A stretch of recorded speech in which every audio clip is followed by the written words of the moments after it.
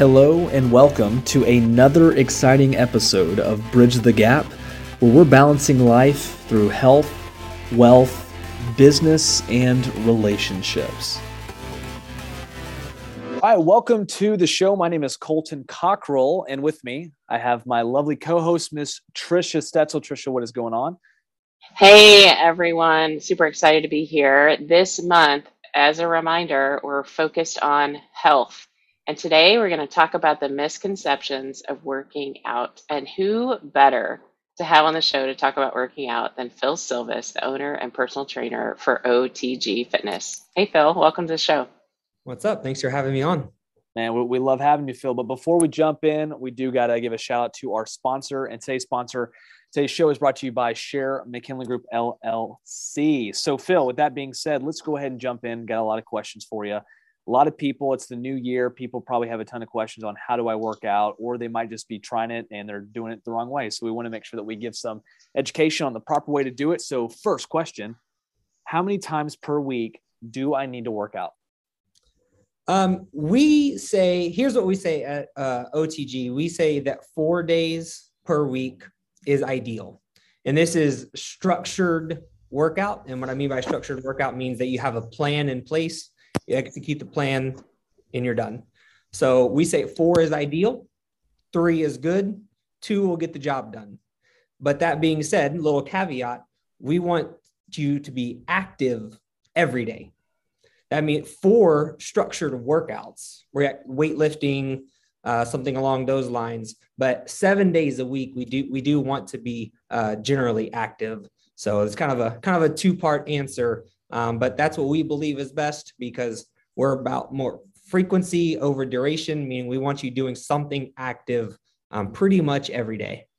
And so can you kind of expand on active? What do you mean? Just like walking potentially? Yeah. Or going for a 30-minute walk outside, take your dogs for a walk, play basketball with the kids, run up and down your stairs. I don't know,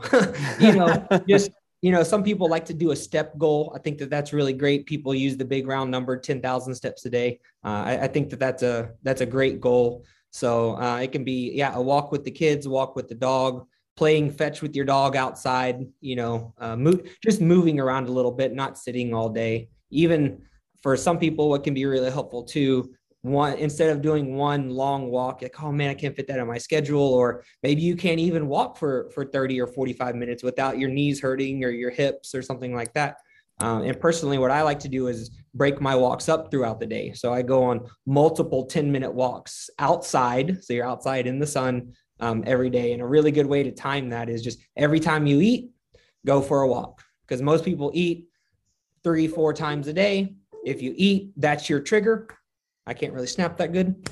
Maybe a little better. I don't know. But yeah, you eat, that's your trigger to go for a 10-minute walk. And if you do that 3 times a day, that's 30 minutes of walking. So that's one really good way to get some activity in. I like it. So Phil, what I hear you saying is get your rump out of your chair. Yeah, exactly. And out from behind Zoom, take yourself outside, get some sun in your eyeballs, right? And some vitamin D on your skin. Mm-hmm. I know that can be hard for a lot of people who are working from home, right? So tough. making it a habit is definitely important. So those 3 or 4 days a week where you're actually doing a regimented workout, how long are those workouts, or how long should I be doing a workout for? So we like the 30 to 45 minute range. A lot of people say an hour, and that's totally fine. But the problem is finding an hour out of your day. And I've found, working with hundreds, thousands of people at this point, that working out at home is really good, and it can be helpful. But getting away from home can also be super helpful. So we're more fans of going to the gym or going to the park down the road and taking some light dumbbells with you or something like that. Getting out of the house, that way it changes your mindset from your place of family or even your place of work. People talk about having an office in their home. So it's like they only go to their office to work. Well, it's the same thing when it comes to your workouts. And the problem with having an hour-long workout is once you take the time to go somewhere, work out, take the time to get back home, shower and everything, we could be talking about hour and a half or 2 hours, right? And now that's why it's so difficult. But if we shorten the workout to 30 to 45 minutes, 45 minutes being, on the longer side, 30 minutes being kind of that minimum barrier to entry, hopefully, we can get everything done and actually still fit it in our day. And we're also in general fans of frequency over duration, meaning that we'd rather you work out 4 days a week for 30 minutes than twice a week for an hour. The benefits are going to be much more substantial.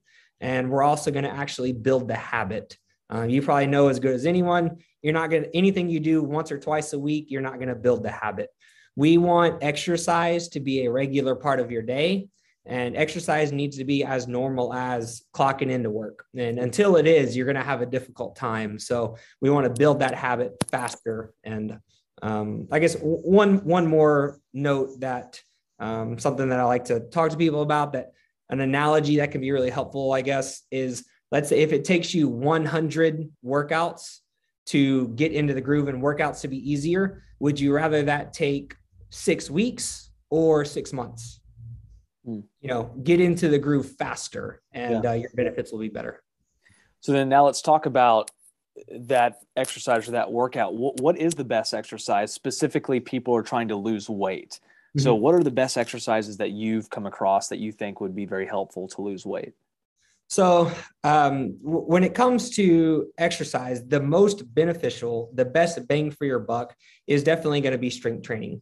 So we're using weights, we're using bands, we're using our body weight, and that is what's going to get us the most bang for our buck, because we want to build muscle, which will later help us lose fat. And something that I really want everyone to understand, and I'm pretty straightforward with people when they come here to sign up and stuff like that. If you want to lose weight, you don't work out to lose weight. You work out, it's part of weight loss. But the weight loss itself is going to come more in the lines of your eating habits.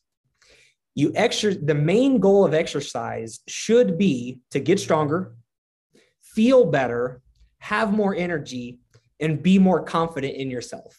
That confidence will then bleed into having better eating habits, because fitness is very exponential. And what I mean by that is when you start working out, you're going to automatically eat a little bit better. And when you eat better, you're going to feel better. When you feel better, you're going to work out more. And it's this constant exponential cycle up. So not to say that exercise doesn't help weight loss, because obviously it does, but don't make weight loss your main goal for going to the gym and working out. It should be to build muscle, gain confidence, and feel better about yourself. And then we'll lose weight through eating habits. So that's just my belief. And I've seen it work for a lot of people. Yeah, you can't outrun the fork, right? Right. Yeah. I lost almost 100 pounds myself, and zero exercise, other than just like normal daily stuff that people do, but no structured exercise during my personal weight loss journey. So I'm really big on the diet side of things when it comes to the weight loss itself. Yeah, but working out is important, and top, like you said, from the feeling good aspect, from longevity, all that other stuff. So absolutely, weight loss, dieting, and it's how you complete the circle. Yeah, you complete the circle with the exercise, and then it's all compounds on top of each other, like compound interest. You know what I'm saying? Talking my language. All right. Yeah. See, I knew I could relate something in there. So you talked about strength training, and I know, and some people may not know this, so I'd like for you to talk a little bit about it. It's kind of a two-parter, but strength training is also important for aging people, people who are older. So let's talk a little bit more about aging folks and strength training, but also pepper in the cardio. Is there a place, Phil, for cardio in the workout, and what role does that play? I would say the strength is more important for the aging individual, because the older that we get, the harder and harder it becomes to gain muscle. At some point, in the cycle, it becomes extremely difficult to gain muscle. And our goals change actually from gaining muscle to maintaining the muscle that we have. Actually, people that are getting into their 50s, 60s, 70s. Is it possible to gain muscle? Of course. Is it hard? It's much harder than someone, in their 20s or even 30s. So at some point, the goals kind of change actually to just maintaining the muscle that you have. And strength training is the only way that we can do that.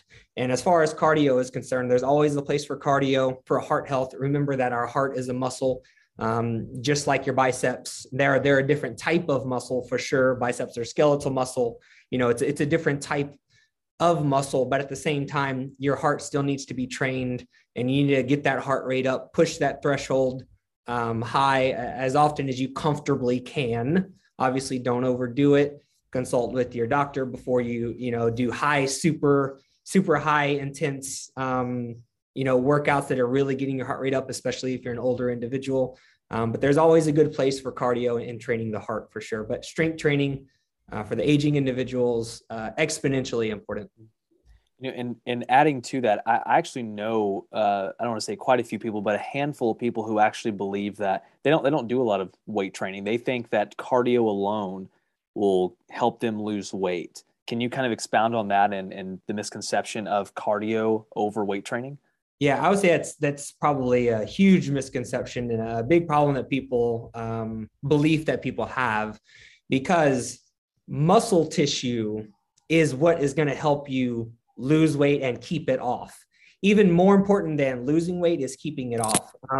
I don't have the statistics right next to me, but off the top of my head, I want to say it's over 91% of people that lose significant amounts of weight, significant mean 30 pounds or more. 91% of people that lose 30 pounds or more gain it back within 3 years. And that's probably because they just ate less and did more cardio. Now, if they would have been strength training, gaining muscle, that's how we kind of raise the metabolism. It's deeper than that, but that's the easiest way to think about it in layman's terms. The way people think of metabolism, they're I want to be able to eat more without gaining fat. Mm-hmm. The way that you do that is add muscle mass. Muscle mass is active tissue, which requires calories just to maintain the muscle that you have. Mm-hmm. So the more muscle you have, the higher metabolism, the more calories you can consume without gaining weight. So if someone that lost significant amount of weight, 30 pounds or more, were to also be lifting weights and gaining muscle, then they could continue to consume more calories without gaining their weight back. So skipping the weight training, you might not feel it now, but 3 to 5 years from now, you're going to feel the difference because that weight's going to start creeping back on.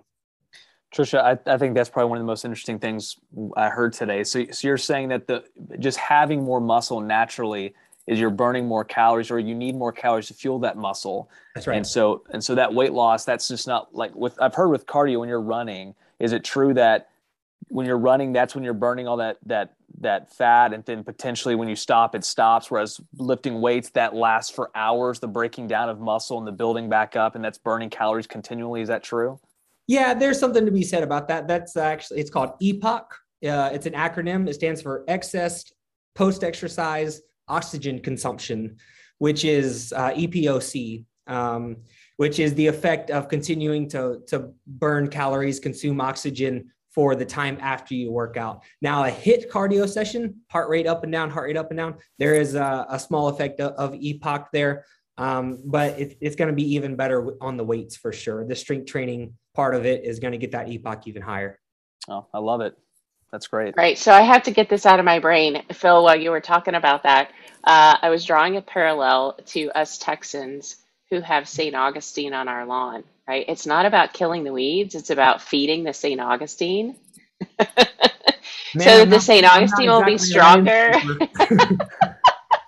Phil's like, I'm not getting it at all. If Texans are listening to this and they've got St. Augustine grass, they will for sure. It really is about feeding what you want to grow, right? Sure. And that muscle, right, is what's really going to help us lose that weight, is what it sounds like. So what about belly fat? What's the best way to get rid of that stubborn belly fat? So we're going to go back to the diet a little bit. It's for sure in the diet side of things is how you're going to lose that. Obviously, the exercise is going to help. And then when it comes to the way that you gain fat and lose fat, Unfortunately, there's a genetic piece to that. And so what I always try to ingrain into people's mind is over time, as you've been gaining weight, it's likely that your body grew and you gained weight in certain areas before other areas, right? So the body loses weight in the same fashion. It's all going to be proportioned. So there's no way for me to prescribe you something that says you're going to burn only belly fat, or you're going to burn only thigh fat, or you're going to burn only arm fat. Unfortunately, that's not really a thing. You definitely can, exercise more in those areas and gain more muscle, which will help you shape those certain areas. But as far as losing fat from a certain area, not necessarily possible. Unfortunately, the reality of the situation is that you're probably going to lose weight in the same way that you gained it. Phil just saved a lot of people a lot of money. Trisha, you want to take us out? I love it. Yeah. Yes. Hey, Phil, thanks so much for being with us today. We really appreciate your knowledge and sharing that with our listeners. And for our listeners, if you want to get in touch with Phil or you want some more information about OTG Fitness, please check out the show notes below. And tune in next week for another exciting episode of Bridge the Gap when we talk to Chelsea Ward about good sleep habits. Thanks again for tuning into this week's podcast. Don't forget to subscribe and share this podcast with the most important people in your life. Colton Cocker with Sherman McKinley Group LLC is located at 820 South Friendswood Drive, Suite 207, Friendswood, Texas 77546, phone number 281-992-5698. Securities and investment advisory services offered through Next Financial Group, Inc., member FINRA SIPC. Sherman McKinley Group is not an affiliate of Next Financial Group, Inc.